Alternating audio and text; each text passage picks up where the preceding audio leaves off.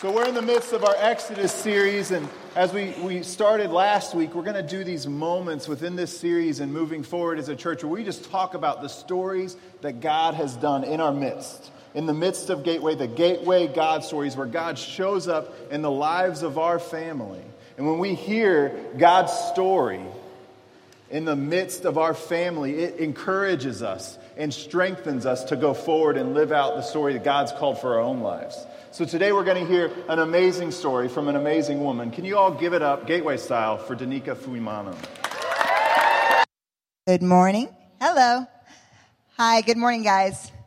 I'm super humbled to be asked to be here today, and some of you guys know me as a principal, but that is not why I'm speaking today.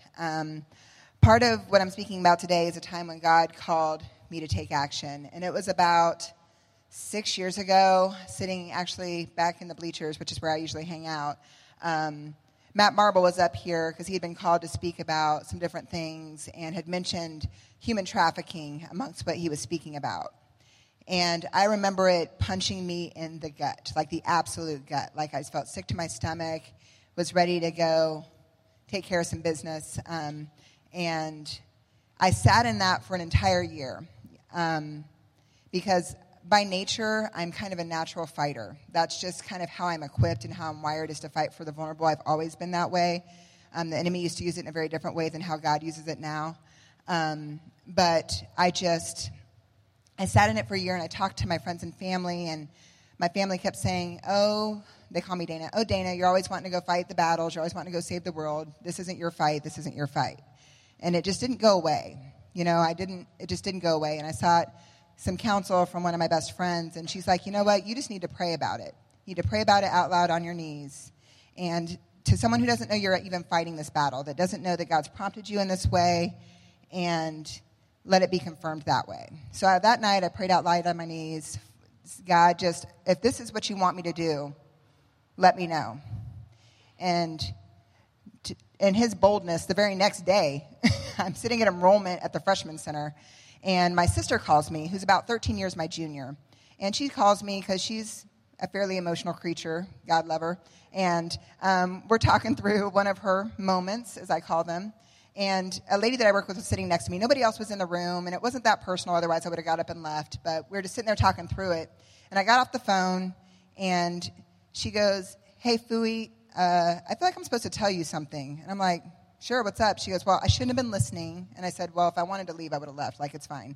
And she goes, well, I feel like I'm supposed to tell you that you're supposed to do something bigger. You're supposed to really fight for people the way you talk to people. And I'm just sitting there going, that was awful quick. And she goes, and you're supposed to go do this. You're supposed to go fight for people bigger. And I told her, I said, you know what? I said, ironically enough, I prayed last night that this is what's on my heart, this calling to fight human trafficking, and I asked God to confirm it out loud for me. She goes, well, then I said what I should have said then. I said, yes, you said exactly what you should have said. And I was like, game on. Like, I'm one of those, he says yes, let's go, type A, drive through, bust through walls type person. And God pumped the brakes. He said, whoa, whoa, whoa now. I know that you can do this, but I want you to follow me. He had two paths that I had in front of me. I had one where I was going to have to slow down and be led by him and be his helper, or one where I was going to take control of it and mark it off my list because I am so type A. And I had counsel say, have you ever thought that maybe you're supposed to slow down on this one? So I stepped back, and I truly let God take the lead on it. And I followed, and I fought, and I've stepped out and been given an opportunity with many people to speak to now thousands of people about human trafficking, about how to stop it, about what it is, about how it exists, about what you can look out for, about all of those things. And it is not comfortable to have that conversation. But God didn't call us to be comfortable. I'm pretty sure Friday, some years ago, he wasn't very comfortable either. And so when I'm out there having those conversations, I know that he equipped me in that moment. He set me aside for that moment. He set me aside to have those uncomfortable conversations, to fight that battle. And it's not that I've had some personal experience with human trafficking, because I haven't. He called me because I have a personal relationship with him. He called me because he knew that I would say yes. He called me because he knew that there was a fight to be fought. and he wanted somebody to do it. And I want to, when I arrive at heaven, be able to look at him and say that I had the courage to do it. And for him to say, well done, my good and faithful servant. And I want you to know that when he asks you to fight those fights, he doesn't like you fight one fight and checklist off and you've done your battle. That's not how that works. Because right now I'm in the middle of yet again another challenge he's put in front of me where people are saying, that's uncomfortable. Why are you doing that? Are you sure that you're supposed to do that? And I continue to look at him and say, yes, I am.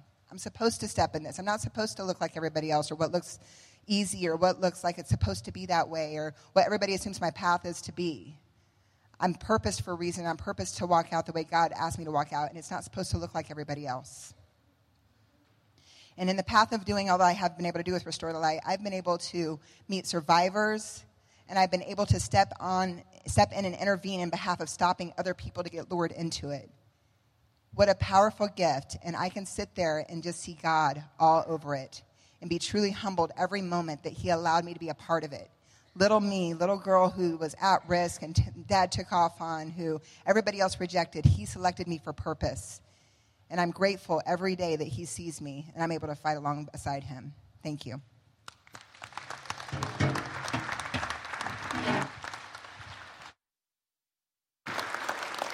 Thank you, Danica. As we continue our Exodus series, Danica's story today fits in tight. I don't know if you've got your bulletin in front of you, and the title for the sermon is God is Ready to Fight. God is ready to fight. And Danica hears from God, hey, there is human trafficking happening in the world around us, and we need to be aware of it, and we need to fight on their behalf. And so Danica said yes to that. And today we're going to see how God fights on our behalf and what he's calling us to do in the midst of that. So we're in our third week of our Exodus series. Week 1, we kind of walked through what are some of the themes of God, what are some of the themes of God that we're going to see in the book of Exodus as we move through it. And we kind of got to the point where we got to the first episode in the book of Exodus. Right? So the first week was kind of a previously on Exodus. Here's what comes up, right? So previously on, Abraham heard the promise of God that he's going to build a great nation through Abraham's family. And that he's going to give them a promised land. And that he's going to bless every family through him. So God makes some pretty significant promises to Abraham. And one of the themes of God in the midst of all of this book of Exodus is that God keeps his promises. And we're going to see him do that today again. God keeps his promises. The second theme of God that we talked about that first week is that God fights on behalf of his children. And here today, God is ready to fight. And the third promise was that God wants to have a relationship with us. And we're going to talk about that today too. So Abraham gets these promises from God, and then God fulfills them. God makes the nation of Israel through Abraham, his son Isaac, his son Jacob, and then his 12 sons become the nation of Israel. And the nation of Israel grows from 70 people, and in 430 years, they become 2.4 million people.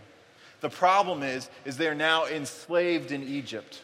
They're no longer living in the promised land. They're enslaved in Egypt. And that's where Exodus chapter 1 picks up.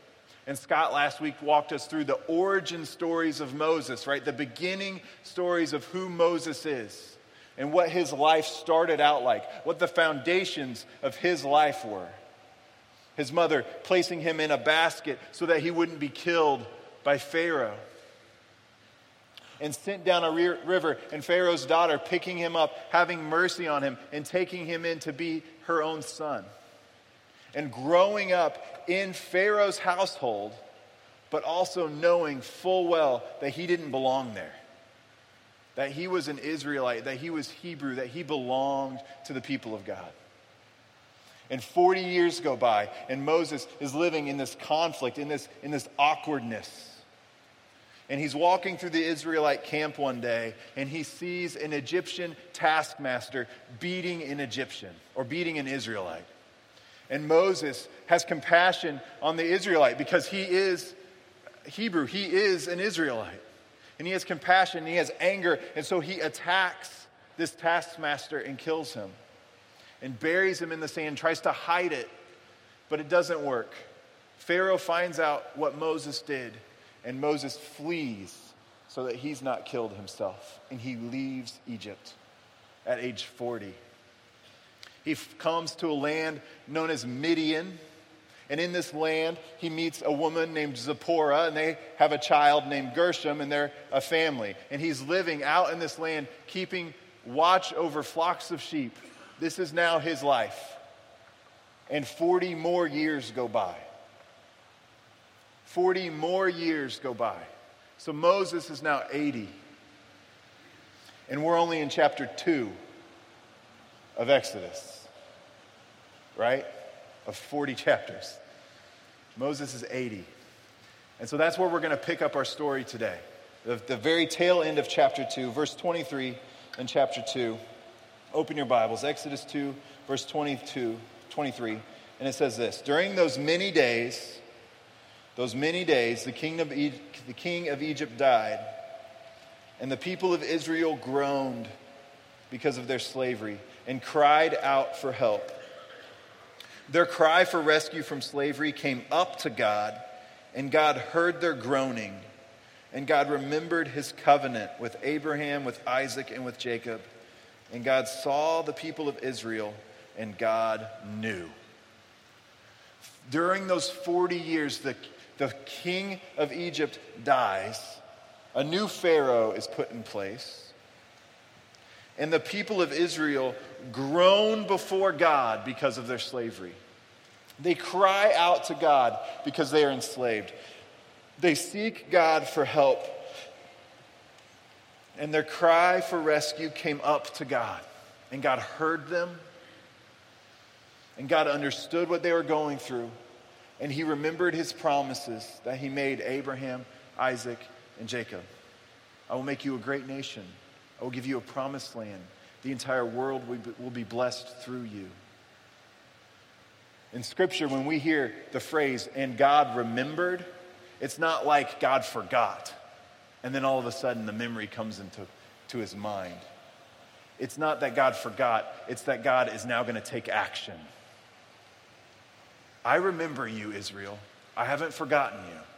And now I'm going to move, is what's happening here. So the first thing we need to get our minds wrapped around is that God understands the Israelites' situation. He has full knowledge of what's going on, and he hears them.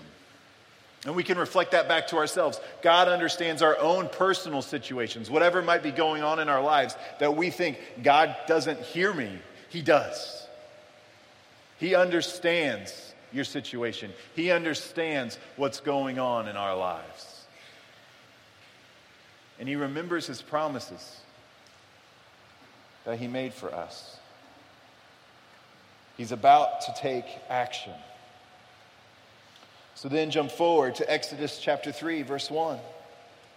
Now Moses, he was keeping flock of his father-in-law Jethro, the priest of Midian, and he led his flock to the west side of the wilderness and came to Horeb, the mountain of God. And the angel of the Lord appeared to him in a flame of fire out of the midst of a bush. And he looked, and behold, the bush was burning, yet it was not consumed. And Moses said, I will turn aside to see this great sight. Why is the bush not burning?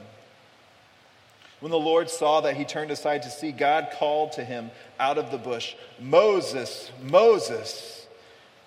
And he said, Here am I.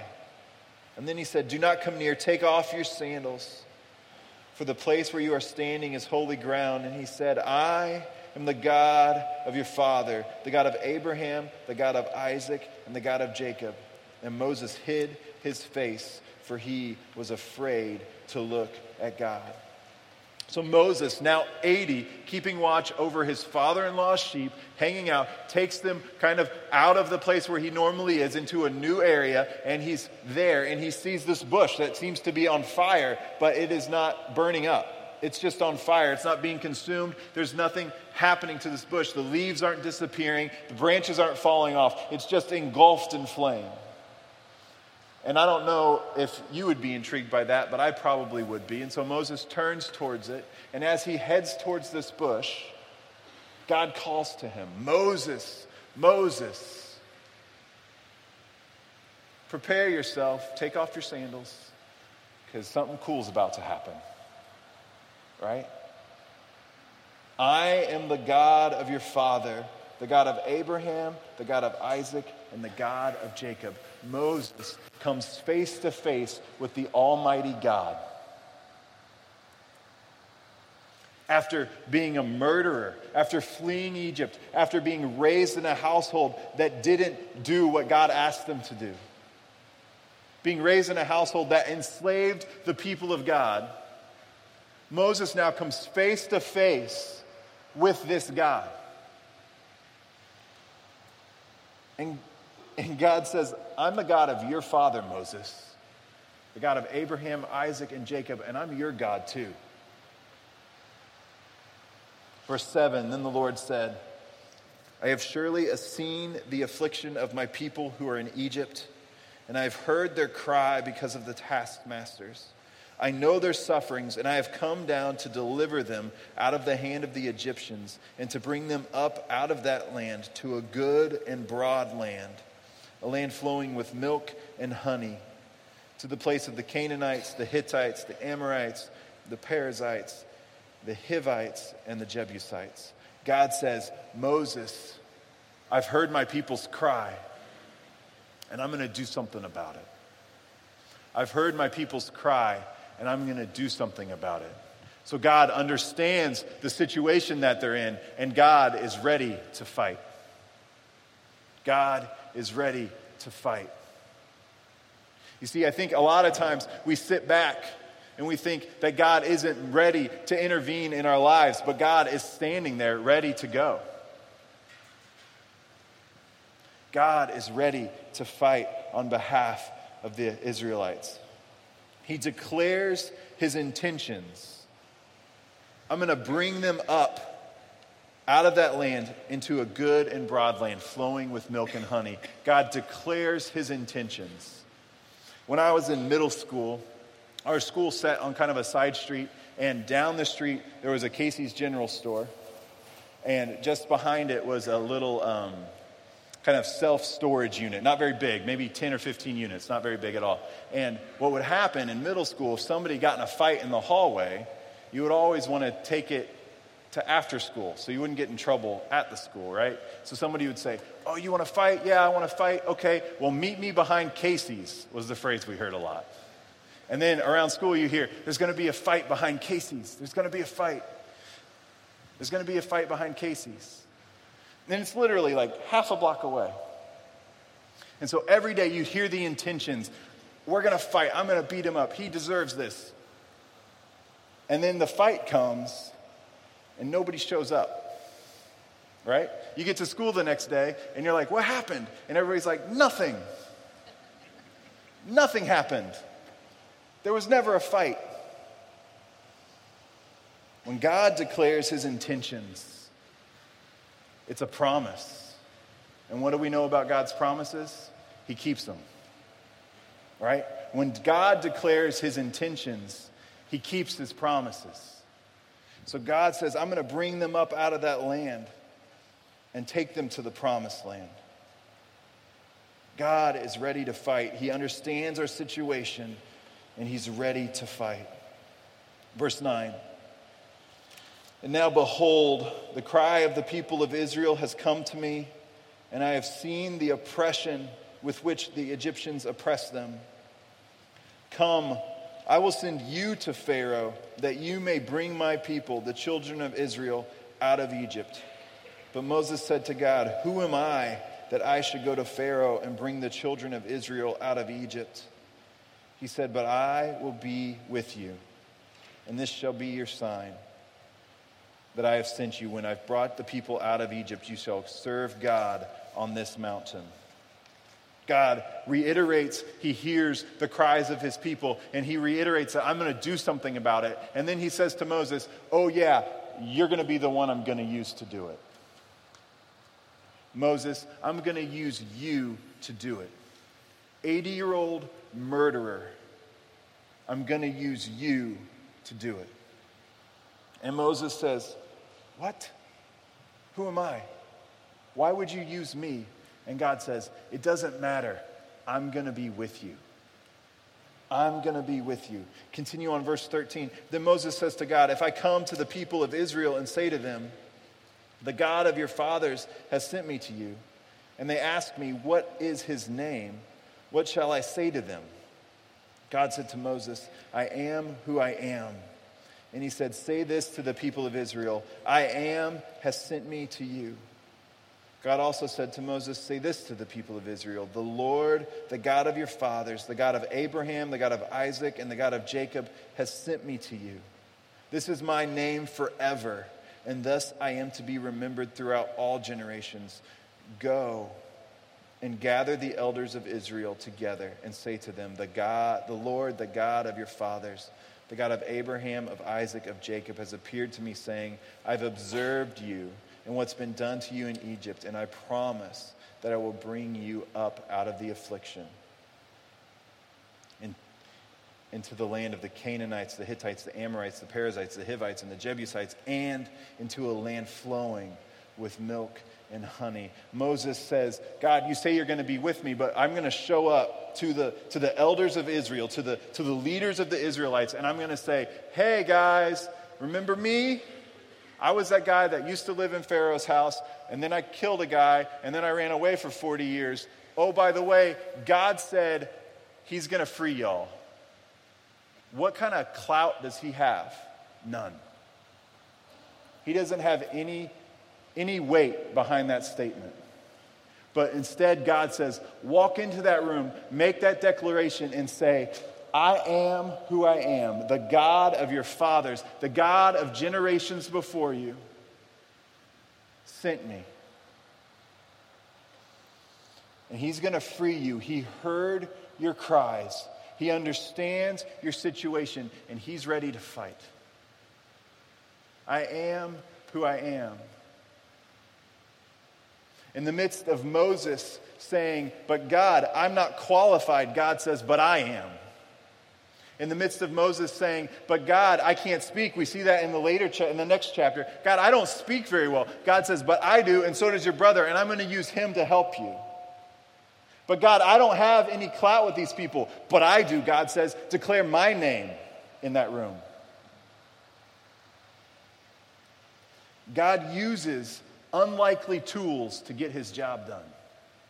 Moses is a tool that does not fit in the tool belt of redeeming God's people out of Egypt.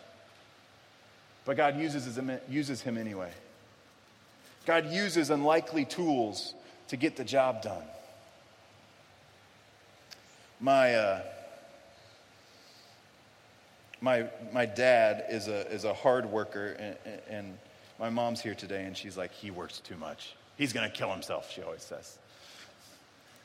But he's a hard worker, and he'll come help me with anything that I've got going on at the house. And we'll be doing a project of some sort, and he'll say, well, do you have this specific tool? And I'll say, no. And he'll say, that's okay. What else do you have? What else do you have? And the tool that I love that my dad uses a lot is a reciprocating saw or a sawzall. Right? A sawzall literally saws all things. Right? It can do whatever you want. I've seen this man use it as a hammer. Right? We have pried things loose with this giant sawzall. The one I have is like 45 years old. It gets hot when you use it. It's scary. There's sparks flying out of this thing, but it works. Right? It's an unlikely tool for the job, and the job gets done. It's not the perfect thing. It's not always the thing that we need. I remember my brother, my father gave my brother who builds beautiful pieces of things out of wood, whether it's a table or whatever it might be. He's a woodworker, and he is meticulous. My dad gave him a set of chisels. My brother takes these chisels and he sharpens them just right, gets them just perfect. And he's all proud of them. He puts them in the place where he's going to need them exactly at the moment when he needs a chisel. He knows where they're at. A month goes by and my dad's helping me with something, and he says, do you have a chisel? And I said, yeah, but it's really dull. And Dad goes, well, go get the sawzall. And we'll make it work, right? Sometimes the perfect tool that you need isn't what's going to make things work. God uses unique people, unlikely tools to get his job done. When God understands the situation that we're in, he hears our cry, and he puts people in place who don't make any sense around us to get the job done. God takes Moses, an unlikely murderer, and says, I'm going to free your people. I'm going to free your people through you. God uses unlikely tools to get the job done. Verse 18, God speaking again, and they will listen to your voice, Moses, and you and the elders of Israel shall go to the king of Egypt and say to him, the Lord, the God of the Hebrews, has met with us, and now please let us go a 3 days journey into the wilderness that we may sacrifice to the Lord our God. But I know that the king of Egypt will not let you go unless compelled by a mighty hand. So I will stretch out my hand and strike Egypt with all the wonders that I will do in it. And after that, he will let you go. And I will give this people favor in the sight of the Egyptians. And when you go, you shall not go empty, but each woman shall ask of her neighbor and any woman who lives in her house for silver and gold jewelry and for clothing. And you shall put them on your sons and your daughters, and so you shall plunder the Egyptians. God again lays out his intentions. Moses, when you go, Pharaoh's heart is going to be hard. He's not going to let you go.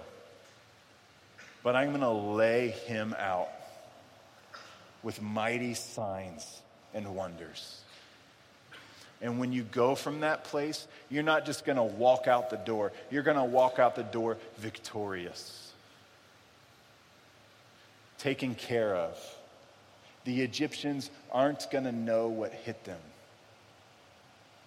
Because when God is ready to fight, he fights. He doesn't forget to show up after school.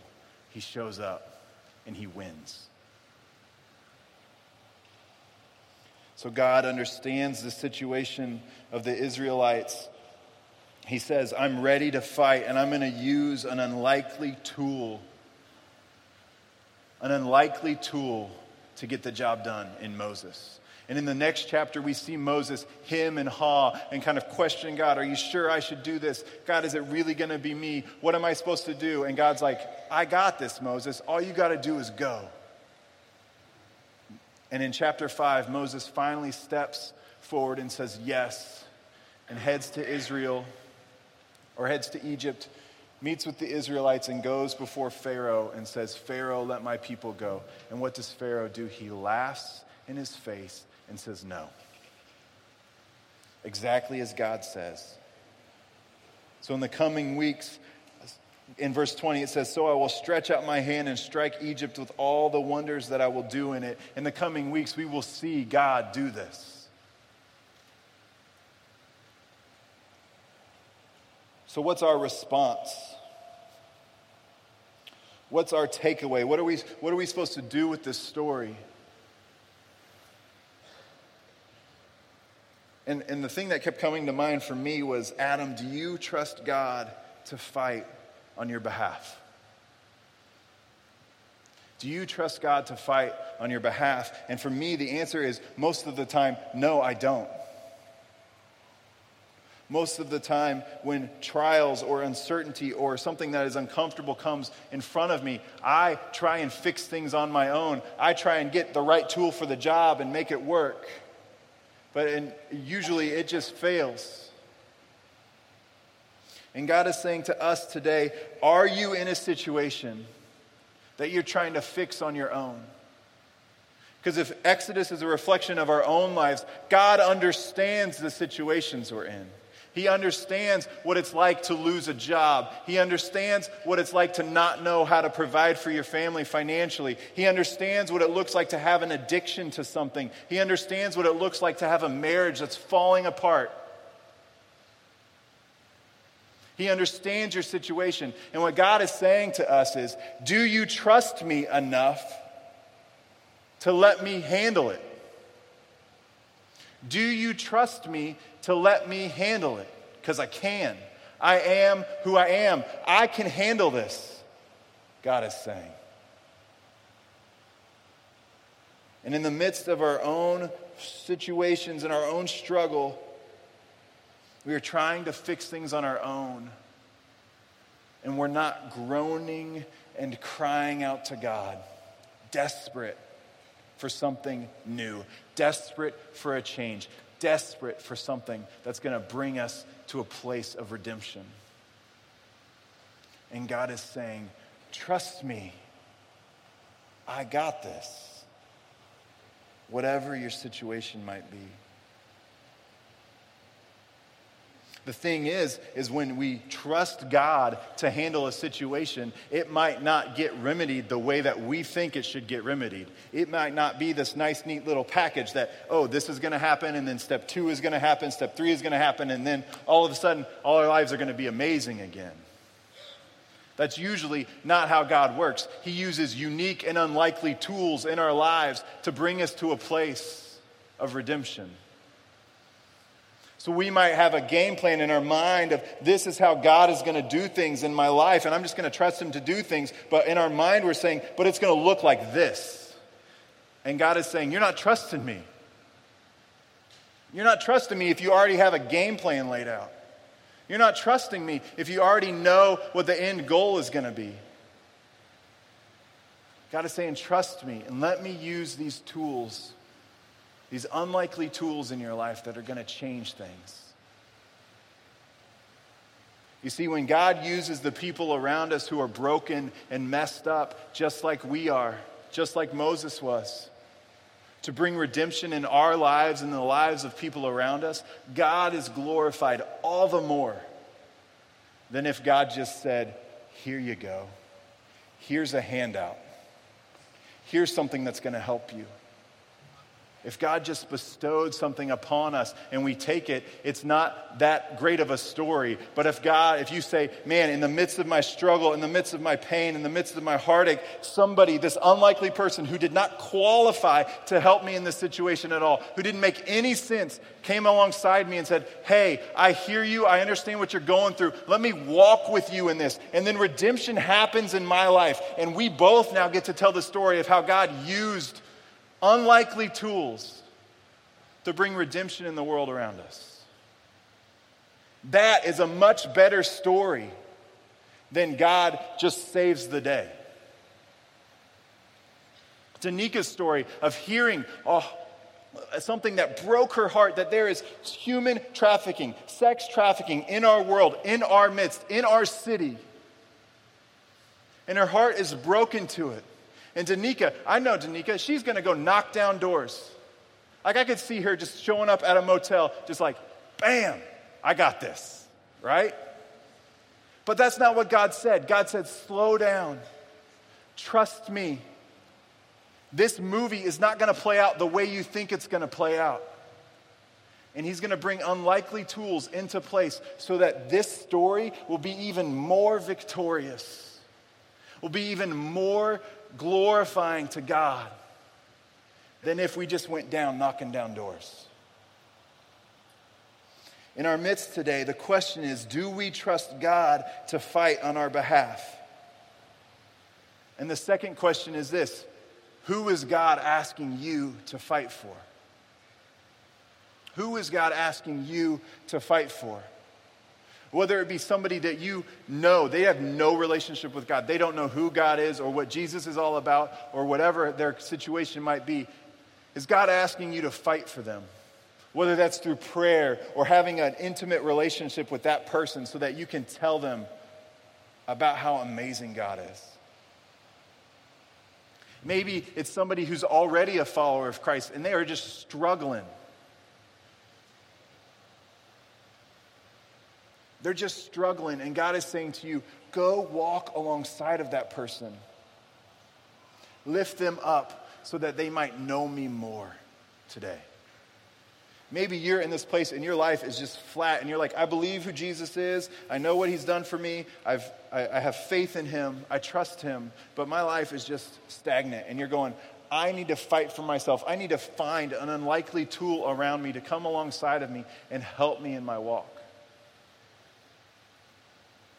I was mowing the lawn yesterday, and I don't have a very nice lawn. I've got a lot of like dead grass patches, but one thing I hate are dandelions. My daughter loves them, which is a shame, but she picks up the white dandelions and blows them, and I'm just like, oh no, my yard, you know. And as I'm mowing and I'm seeing these patches of weeds as I'm mowing, because I'm not that great at making my lawn great, I was thinking about what it looks like to follow Jesus. How do we get rid of the weeds in our lives? And it's to bring alongside people around us who are good. Who are good. And then year after year after year, there are less and less weeds in our lives. You see, we can put as many chemicals on our lawn as we want, and it will kill the dandelions right then and there, but they're going to come back next year. And the way that dandelions stop coming back is that your lawn gets thicker and thicker and thicker, and the good grasses choke out the weeds. It chokes out the weeds. And so as we're walking along in our spiritual lives, if we are feeling flat and the weeds of the world around us are encroaching upon us, what should we do? We should look for unlikely tools to come into our life, to build up the lawn of our life, so that year after year after year, those weeds get choked out. And what does that take from us? It takes trusting God more and more and more every day. So our response is, do we trust God to fight for us? And who are we fighting for? Whether it be somebody we know or for yourself, who are you fighting for? Are you desperate? Are you groaning? Are you crying out to God on behalf of yourself or on behalf of others? See, today in this place, I believe that God is saying to us, stop trying to control everything. And let me use my tools and the way that I'm going to structure things so that glory might be brought to my name and not yours. And God does that all of the time. And we see that ultimately in his Son. You want to talk about an unlikely tool? An unlikely way to redeem the world? Send your own Son to earth to die? That is an unlikely story. God could have just said, redemption is found. But instead, he said, this is how I'm going to do it, because it's going to bring, the story is going to be so much better, and it will bring more people to me. So today, the TPX team is going to come back up, and they're going to lead us in worship with the song we sang earlier. And it declares this, that I'm a child of God. I am who you say I am. And today in this place, I think a lot of us feel like we don't belong in God's family. That we might be crying out to God. We might be desperate, but God is not listening to us. And we don't belong in his family. And God is saying to us today, I am who I am. And because I am, you are my children. Because I am, you belong to me. Because I am above all things, you therefore belong to me. And in the midst of our struggles, in the midst of our situations, God hears our cry and he's ready to fight. So do you trust him? And who are you fighting for? Let's pray together. God, we thank you. We thank you for your word. We thank you for your word that you can speak to us through it. God, today I ask that you help us understand. Help us understand that we can trust you. And that when we trust you, it's not going to always look pretty. It's not going to look like the way we think things should work.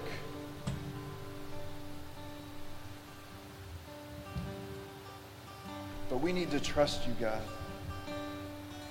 Because you hear us and you're ready to fight for us. So God, speak to us now through this song. Speak to us this week through these scriptures. God, speak to us, change us, and shape our hearts. And all God's people said, amen.